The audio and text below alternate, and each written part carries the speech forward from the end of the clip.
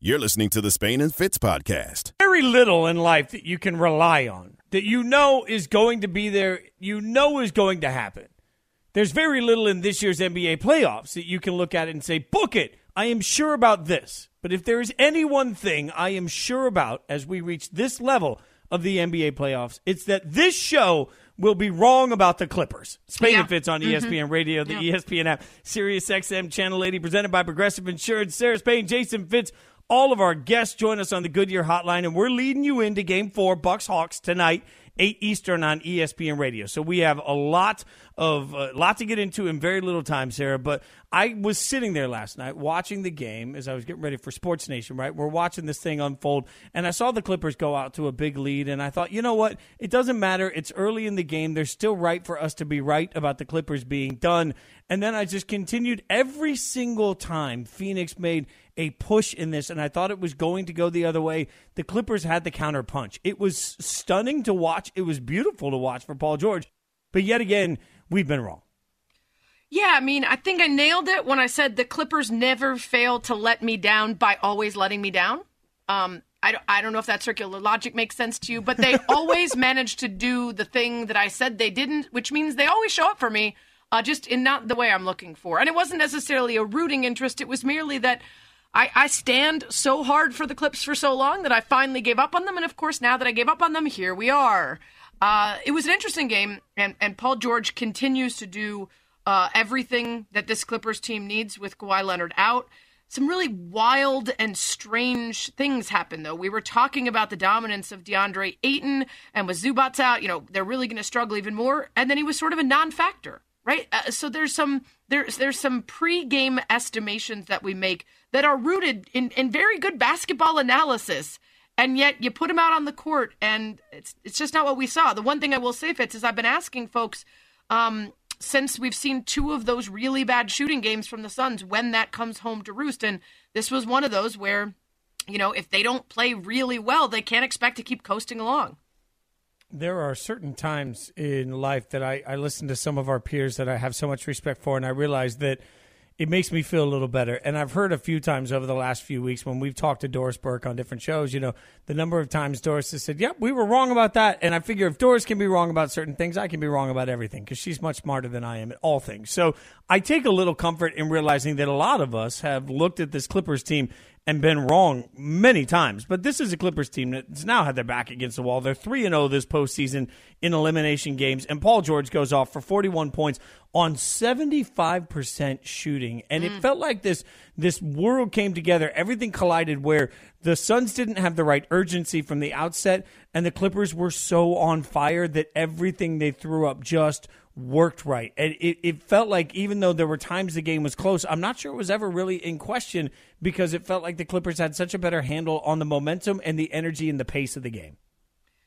Yeah, and that's what's so wild about this Clippers team. You see them do things and you say, this is how it should always be. This is a Clippers team that makes sense, and this is what we expect from them. And then in the next game, boop, no clue, right? And that's what's been so frustrating about their inconsistency. What has been consistent is how Ty Lue has been able to get this team ready for big games. Here's what Paul George actually said last night about why Ty's been so good with elimination games. I mean, he allows us to come out here and just play freely. There's no pressure. He doesn't put the extra pressure. We know what we're facing and what we're up against, and that's all that needs to be said. That's how Ty Lue is, as cool as they come. And, you know, I've been saying, you know, we take after his identity. We come out, we stay poised, and we just get the job done. And it's not just when they're down, Fitz. He's 10-2 when his team has a chance to be eliminated, which is best in NBA history with a minimum of 10-game sample. He's also the best when they're ahead with a chance to clinch. 12-1 record in those situations with a minimum of 10 games. So you put Ty Lue on the line to go home or advance, and his team's usually going to come out on top. That's some Straight Talk, brought to you by Straight Talk Wireless. No contracts, no compromise. Spain and Fitz on ESPN Radio. Sarah Spain, Jason Fitz. And again, Sarah, that's why I'm interested to see how the next game starts because it's so easy to have a here we go again moment where it looks like the Clippers are just going to find their way out of this hole. I'm not going to make any sweeping statements. ESPN Radio presented by Progressive's Insurance. I think we're going to get that there. Yes, with insurance for cars, homes, boats, motorcycles, RVs, and commercial vehicles at 1-800-PROGRESSIVE and Progressive.com. The other thing, obviously, like I said, we're short because we're getting ready for a matchup tonight that is going to feature a hobbled version of the Hawks. And as you heard from the SportsCenter update, Hawks guard Trae Young is a game-time decision for tonight's game according to head coach Nate McMillan. But it's a bone bruise, so it becomes really a pain management conversation, but it also becomes a shooter's conversation, right? Like, Sarah, as much as we say, oh, it's just pain management, and I think there's this concept of, you just take a pill or shoot them up and everybody's fine. Like, I don't know that it's that simple when it's your job to jump on that foot all stinking night. Yeah, no, that would be you or I going in to do the radio show at the office or, going out to dinner with friends. It's a pain management thing. I'm not going to hurt myself on the way to dinner. It's just going to hurt a little bit. It's remarkably different from I need to be the heart and soul of a team in the Eastern Conference Finals, jump high, land, do all the things that this 22-year-old body can do. And that makes it much more a question. I do not think there's any chance that Trae Young will sit out this game. I just don't. The question is, how effective can he be? And unfortunately, and I do mean unfortunately, I don't think there's any chance that the Hawks can win this game without an effective Trae Young. It's just such a dynamic part of everything they do. I mean, he not only does he touch the ball constantly, but that's where they go to. And the number of times he saves them from any sort of an offensive set where they're up against it. I mean, his ability to manufacture points is just absolutely crucial. So, yes, I could see a theory where suddenly we have another one of those games where Holiday and Middleton forget how to shoot and, Giannis is a little lethargic and maybe the Hawks rely on defense and slowing everything down. I just don't see how they'll get enough points in this matchup to win, and that's a really unfortunate moment for the Hawks and for Atlanta because there's so much hype, rightfully so, around this team. I just have a hard time seeing a way that they're going to get this matchup in the right way. Unfortunate for the NBA, too, as this is yet another series that is being affected by the superstar of a team, not just any player. We haven't even mentioned, essentially, since he went down, Dante DiVincenzo, a starter for the Bucks, was lost mid-playoffs, and he's barely gotten a mention.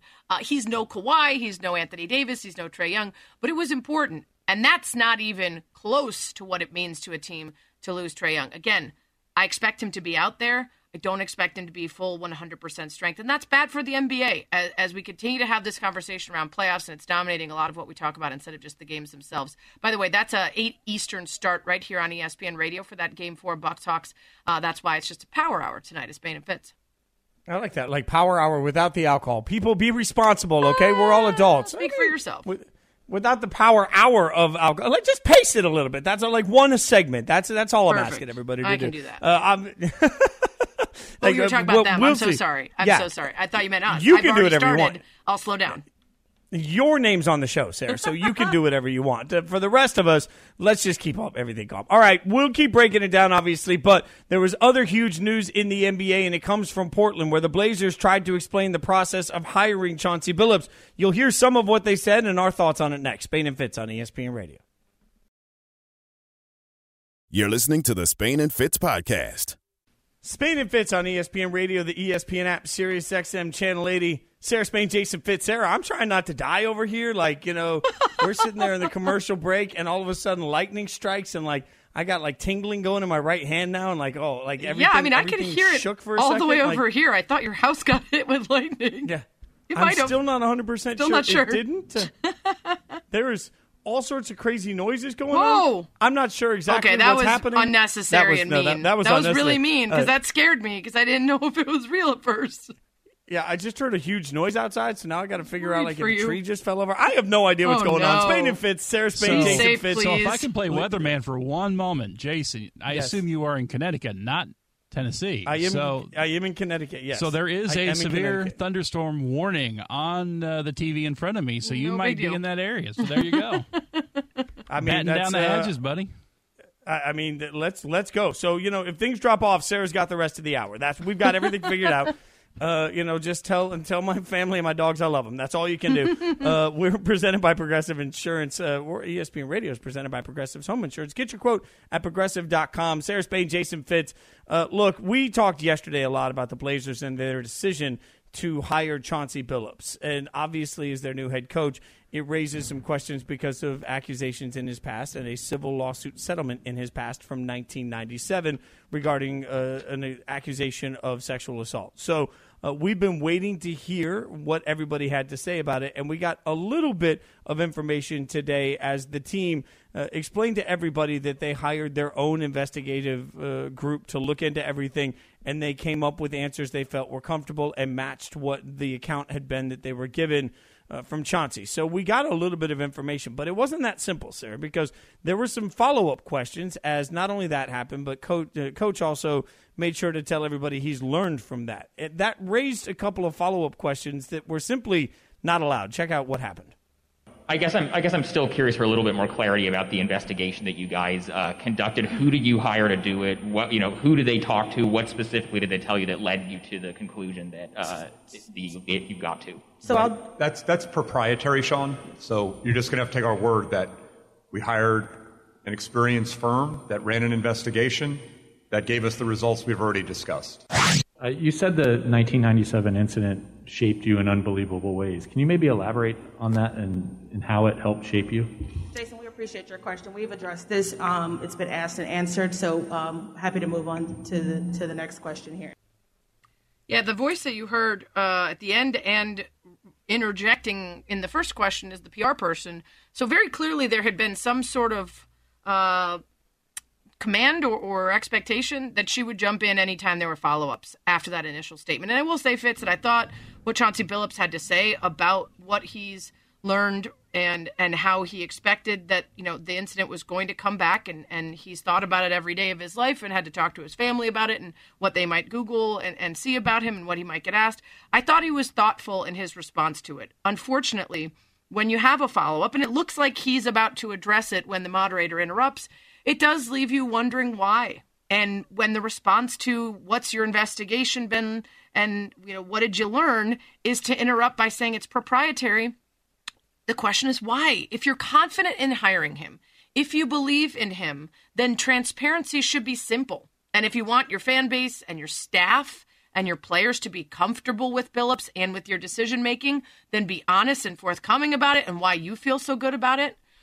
Because if you want to hire someone that has this in their past, you kind of are required to be transparent about it and have some accountability. And that's okay, right? If you want to give this person this chance and you believe that there's a reason to trust what he says about the incident or even what he's learned in the many years since, it's okay. But you have to explain why. Otherwise, it makes it seem like you don't care. And Fitz, a lot of people are saying, why is this being brought up years later? We talked about this last night a little bit.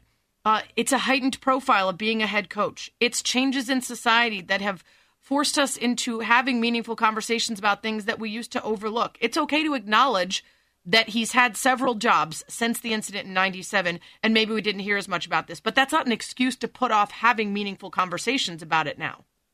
Yeah, I think that's the most important part of it. We should be evolving to ask better questions. And yeah, I know we've talked about that a lot in general, Sarah, but I think it's worth at least reiterating to everybody that just because questions haven't been asked in the past doesn't mean they shouldn't be asked now. And I can't speak to whatever questions have been asked by any of his previous employers, one of which does include ESPN. I can't speak to anything that has been looked into in the past or how it's been handled. All I can do right now with the microphone is say, hey, these are my thoughts on it. My first thought is if you're going to go down this path, especially in 2021, you have to understand that there are inevitable questions that come with things. And the word that you use there that I think is so important is transparency. When you handle things with tremendous transparency, even if it's uncomfortable for everybody, at least you give people confidence in how you're making the decisions you're making. If you don't, if you come back and say, as he said in his answer, you're just going to have to trust us, I guess the question is, why? I mean, why and what specifically has been done in this instance with this situation to generate that trust? Or really any fits, not just with this team. And it's not fair to hold the actions and decision-making of other teams against the Blazers in particular, but this is a pattern. It's Spain and Fitz, by the way, Sarah Spain, Jason Fitz. Haley O'Shaughnessy tweeted out, and it's so right, I'd like to scream about how BS the phrase quote-unquote team investigation is with sports franchises, as it only comes up after public outcry, is never part of the background check, and almost always ends up with, sorry, did you guys want something out of that? To which Katie Nolan responded, all we're asking for is a standard home inspection before we buy it, and front offices are like, oh, I'm looking at it right now, looks great, expensive. It's annoying how dumb we're required to be to enjoy this bleep. And that's so true. The expectation is you don't deserve an answer to this question. It's proprietary. The same way that when we ask franchises, why didn't you know about this GM's history of harassing a reporter? Why didn't you know about this player's history of X or Y? What can we ask you about whether you've addressed this with the player and why they're different now, and why the fans should be expected to root for them, why the team members should be in a locker room, why the staff should work alongside them? That's not too much to ask, because if you have a good answer to it, it should be pretty easy. If you don't, then you have to hide behind it's proprietary. Or maybe they do have a good answer, Fitz, and they're just choosing to go the route of we don't owe you anything. And I think that's really silly, because it's more than silly. It's dangerous, because you're sending a message then that we don't think this is a big enough deal to have an adult conversation about it. That's the hardest part for me, is trying to find the win for the Blazers in taking this approach. Really, anybody for taking this approach. Like, there's a moment in the interview process where you know that they ask these questions. And one of the things that I find mind-boggling is we see all of the talk for NFL draft picks. You know, well, they had him tailed by private investigators, and they looked into every aspect of his life and blah, blah, blah, blah, blah. And, you know, they're open and talking about doing that with a bunch of kids that are trying to get their opportunities as pros. Why are you not talking about things openly when it comes to the actual professionals that are leading an organization? And that's to be fair, the though, charge Fitz, that he has. To be fair, the pattern is the same with those athletes, because guess what? It's no. We did a full investigation. We spoke to over 40 of Jameis Winston's closest people, and we feel very confident. Oh, were any of them women? No. Was any of them the victim, the alleged victim of sexual assault? Right? It's the same pattern with these particular incidents, to be very clear. The vetting process very rarely involves any of the women that they've worked with, or the women that are involved in the specific cases. And that's a big red flag if you want to convince people that you really wanted to get to the bottom of what happened. I think it's not only Spain and Fitz, by the way, Sarah Spain, Jason Fitz. It's not only a red flag in the way that they've done the process, but also in who they've surrounded themselves to not have anybody be checks and balances to that thought process. Like, I look at so many things in life. Like, one of the great things I love about you as a friend and a coworker is that I can go to you and say, hey, am I an idiot? And you'll tell me, right? Like, there has to be somebody in the life of everybody in charge of this decision that is sitting down in a conference room together and saying, hey, have we checked every single box? And then you ask these questions. And through the process of it, hey, maybe handle this, maybe handle that. Like, those are all reasonable things. Somebody involved in this process should have said, hey, that's never going to fly. Even if the answer in the room was, y'all, it's 2021, that answer is not going to fly. Like, just having somebody in there at least to give them that level of honesty and then have that honesty be heard and acted on is important. And if it doesn't exist, then organizationally, you have to look in the mirror and say, are we really doing the best thing for our fans, for our organization, and for our future by ensuring that we have enough voices in the room that we actually listen to? I just don't think that answer is there for Portland. And I think as much as we were waiting for answers today, the answers we got were very calculated, they were very structured, and the lack of follow-up allowed to it, to me, is incredibly frustrating. And to your point very quickly, it did do a disservice to Chauncey because he seemed ready to speak and answer those follow-ups, and what he said initially I thought was very thoughtful, and you kept him from doing so, and I don't think it helped him out either. Just let him speak his truth. All right, we'll get an update on what to expect next for tonight's game next. Spain and Fitz, ESPN Radio. Spain and Fitz, the podcast. That's what I was going for. Fitz Lightning. There it is. Thank you. Yeah, Fitz has a new nickname, Fitz Lightning, because he was nearly struck by a bolt. I still taste metal. It's weird. That's not good, I don't think. Yeah? That's something you should see a doctor about. Spain and Fitz. Sure. Sarah Spain, Jason Fitz, Fitz Lightning on ESPN Radio, the ESPN app, Sirius XM Channel 80. Short show tonight, taking you into Game 4, Bucks-Hawks, 8 Eastern start right here on ESPN Radio. Trae Young is out for that one. A reminder, NBA Eastern Conference Finals are on ESPN Radio. Tune in tonight, Game 4, Hawks hosting the Bucks, presented by Indeed. Coverage begins at 8 p.m. Eastern on most ESPN Radio stations. Before we get to that game, speaking of lightning, Tampa Bay taking Game 1 in the Stanley Cup Final last night, 5-1. This was a tight game, Fitz, all the way through 2 periods, 2-1 game, and you really felt like the Canadiens were hanging in there. And then in the third, an onslaught for the Bolts to win 5-1. And that is tough to do against Carey Price. It just tells you how fast and how great this Tampa Bay offense is. I'm hoping for a nice long series. I don't want this lengthy drought for the Habs to result in an easy out. But this is a tough Lightning team.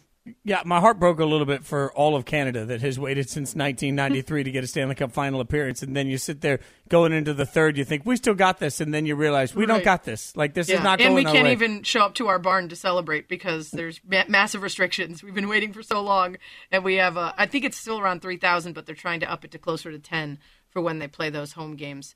So we'll be keeping an eye on the NHL Stanley Cup final. Also, Fitz, I mean, speaking of bad news, that first game loss is nothing compared to what we saw in tennis today. Serena Williams suffering an injury at Wimbledon, and she's out. It was sort of not that bad to look at off the bat. She kind of slipped near the baseline on a serve, tweaked her knee, and tried to play through it, but was unable to. And as she sort of reacted a few points later, just trying to reach a backhand, this is what it sounded like with Chrissy Everett and I forget the gentleman's name, but the broadcaster's reacting to her injury.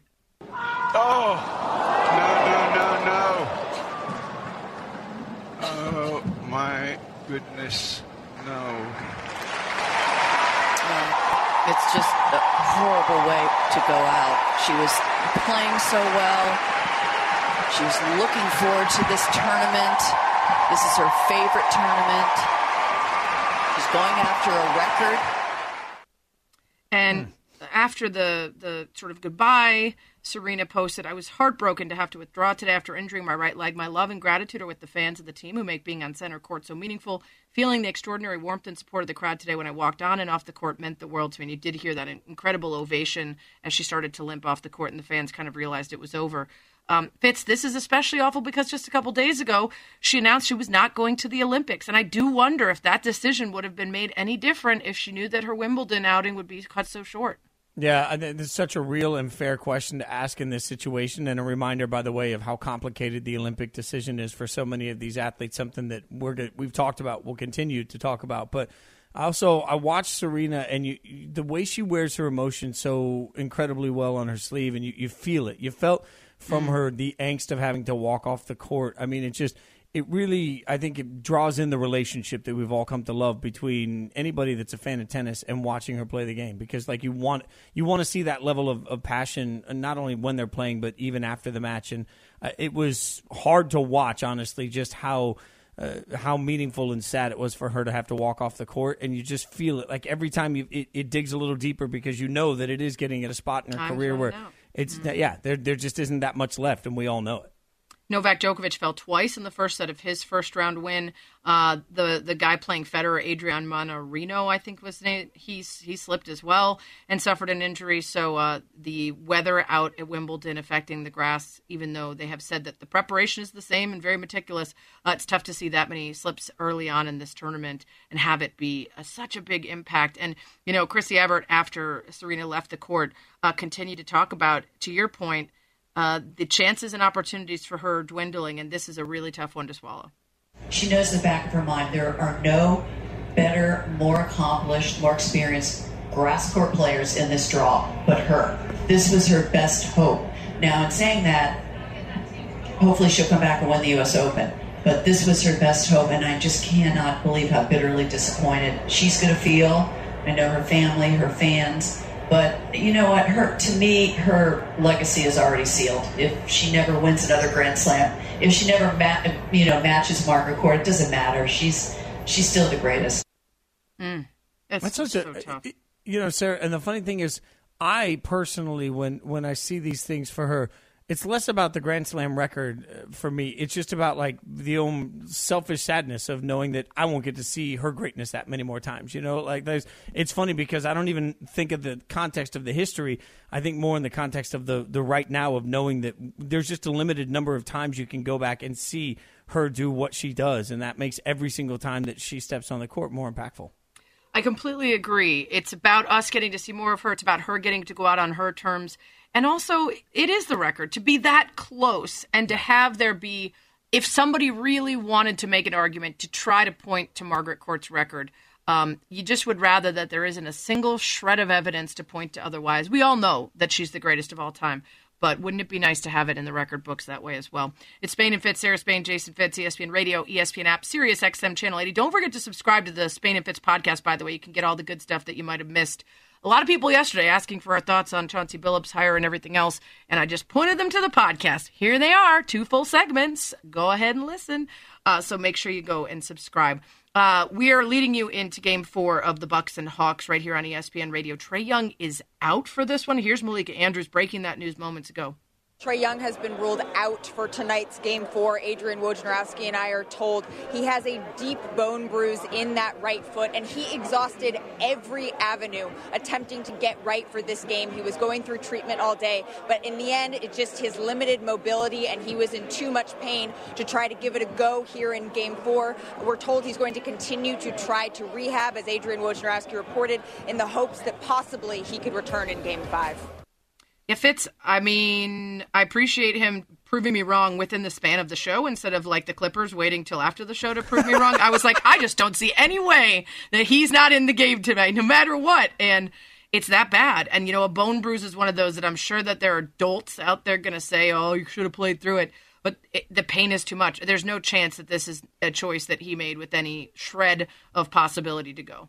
Yeah, 99% of the idiots that are saying he should play through the bone bruise are the same people that need a week off with a paper cut. So, you know, there's just a reminder, especially, and we talked about it at the beginning of the show, but I think you have to look at every injury and ask, how does it impact not only their pain tolerance, but what they'll be asking of. And when you're talking about a bone bruise in your foot for a jump shooter, like I can't imagine having to go through that constantly through the process of making it like, and then not only that, but you're not a small portion of it. Like if you're on the court, it's because you are trying to will this team to a victory, which is not going to be easy to do. So absolutely agonizing for Hawks fans. And I can already hear the Atlanta people in my mentions that are coming in saying, typical for what it's like to be an Atlanta fan. But it breaks my heart to see them have to go through this. Yeah, they've been through so much. At least let them lose at full strength if they're going to lose, right? Yeah, I mean, it's incredibly tough. And, you know, Elle Duncan, who is our ride or die Atlanta gal here at ESPN, trying to make the best of the situation, trying to spin it in a way that she understands, which is, of course, that, you know, you got to take care of yourself. It's really important to be available going forward. Zero reason to risk further injury. And that is a big question to ask when it's a Game 4 and you're down a game, right, Fitz? I mean, the timing of it all is to say, do we want you at not 100% now and possibly lose you entirely, or do we try to make it through this one game and get you back a little stronger? Tough decision for them to make. Just take the L here and come back for another game. It's a good strategy, I think. We'll find out. You never know with the Bucks. Sometimes they give away those W's. It's Spain and Fitz. Thanks for listening. Game 4 of Bucks Hawks coming up next right here on ESPN Radio. Stick around. You can listen to the show weeknights at 7 Eastern on ESPN Radio and on the ESPN app.